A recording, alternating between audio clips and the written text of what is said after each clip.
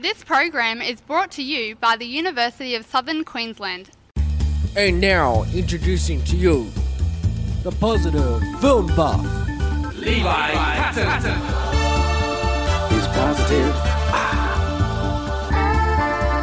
Positive. He's positive. Positive.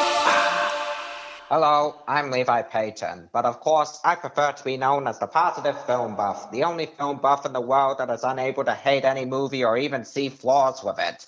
And welcome to another installment of Blockbuster Corner.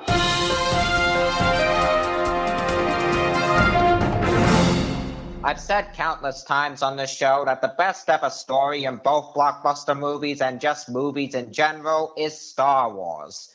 I've proved it with my previous reviews of the Star Wars sequel trilogy, the seventh and final season of the TV show Star Wars The Clone Wars, and the first episode of Blockbuster Corner, focusing on the 2005 film Star Wars Episode 3 Revenge of the Sith.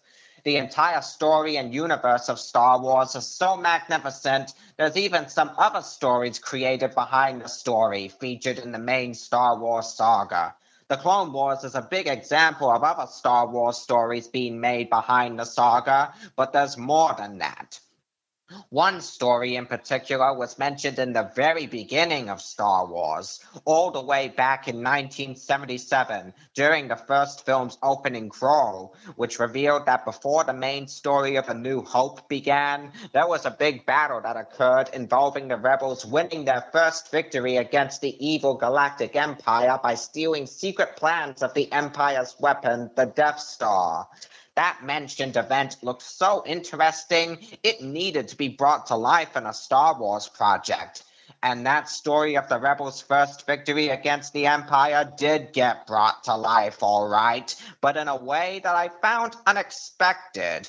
It was brought to life in the form of a feature-length movie on the same scale of the main Star Wars saga, titled Rogue One, A Star Wars Story. Released in 2016, Rogue One was the first attempt made by both Lucasfilm and Disney to release several standalone stories that took place in the Star Wars universe.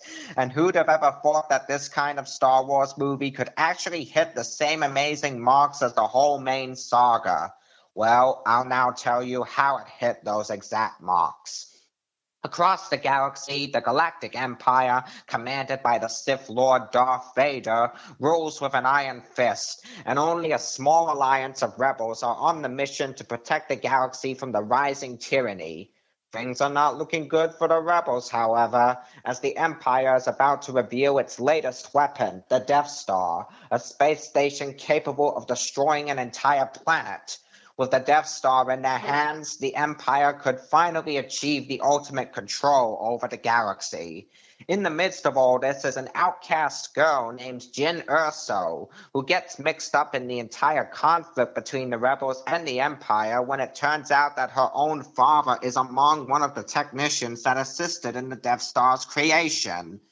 Jyn joins a small group of rebels as they attempt to solve the mystery involving the Death Star and why Jin's father is behind the creation.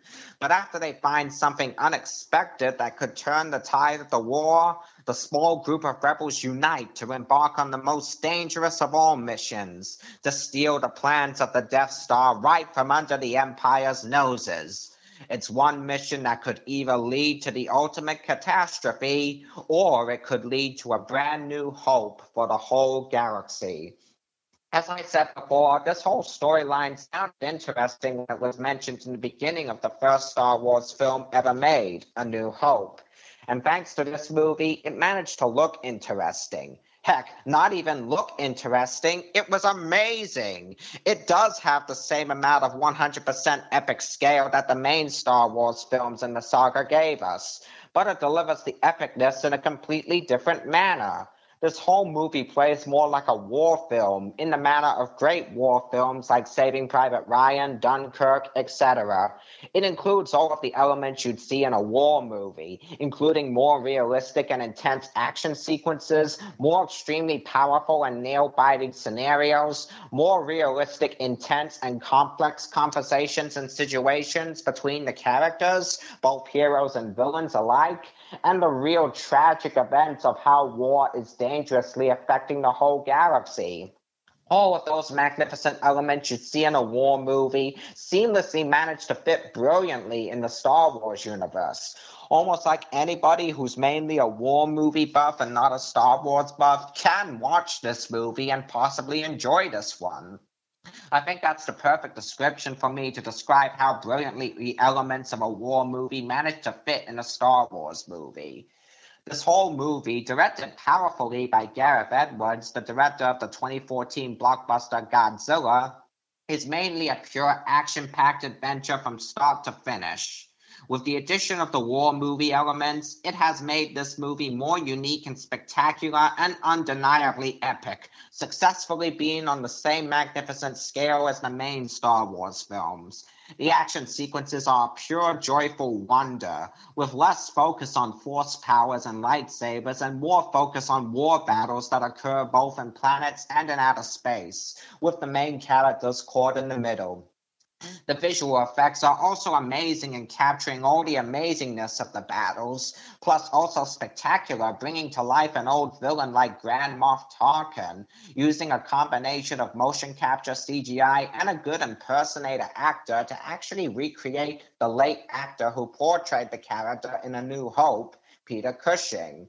The characters are all successfully likable enough to root for, with a solid cast of actors including Felicity Jones, Diego Luna, Riz Ahmed, Donnie Yen, and Jian Wen, each delivering such likable, heroic characters with an added dose of complexity in some of them. Alan Tudyk steals the show as the voice and motion capture of a droid named K2SO, managing to give an excellent motion capture performance of a character who doesn't even move his face. Our own Ben Mendelsohn delivers one heck of a slimy villainous villain, and Mads Mikkelsen and Forrest Whitaker each delivers solid supporting roles. Several old characters from the Star Wars saga also appear, and they remain wonderful as always, including Jimmy Smits as Senator Bail Organa and James Earl Jones as the voice of Darth Vader, who appears in a small part, but manages to make the most of it in an amazing fashion. There's a reason as to why Rogue One, A Star Wars Story, was the second biggest worldwide hit of 2016, and I've practically revealed many of the reasons. Those reasons include the magnificent direction and execution of an all-out amazing story, the solid performances, the amazing action sequences, the spectacular visual effects, the magnificent addition of war movie elements. I'm sure there's more than those 5 reasons I've mentioned, but I believe they were enough for all of us to see this as a truly spectacular blockbuster, and for me to see this as the 6th best movie of 2016. Feel like taking another trip to the galaxy far, far away, but not in the main saga? Or are you feeling like seeing another fantastic Star Wars achievement Disney has made? Rogue One is most definitely an epic Star Wars experience you need to go on if you haven't already. Today's world is more competitive, challenges are more complex, industries more rapidly changing, employers more demanding. You need to think bigger, act faster, work smarter. And to do it, you need to be more than skilled, more than relevant, more than qualified, more than confident, more than employable. Become more with the University of Southern Queensland, the #1 uni for graduate employment in Queensland. Apply now at usq.edu.au.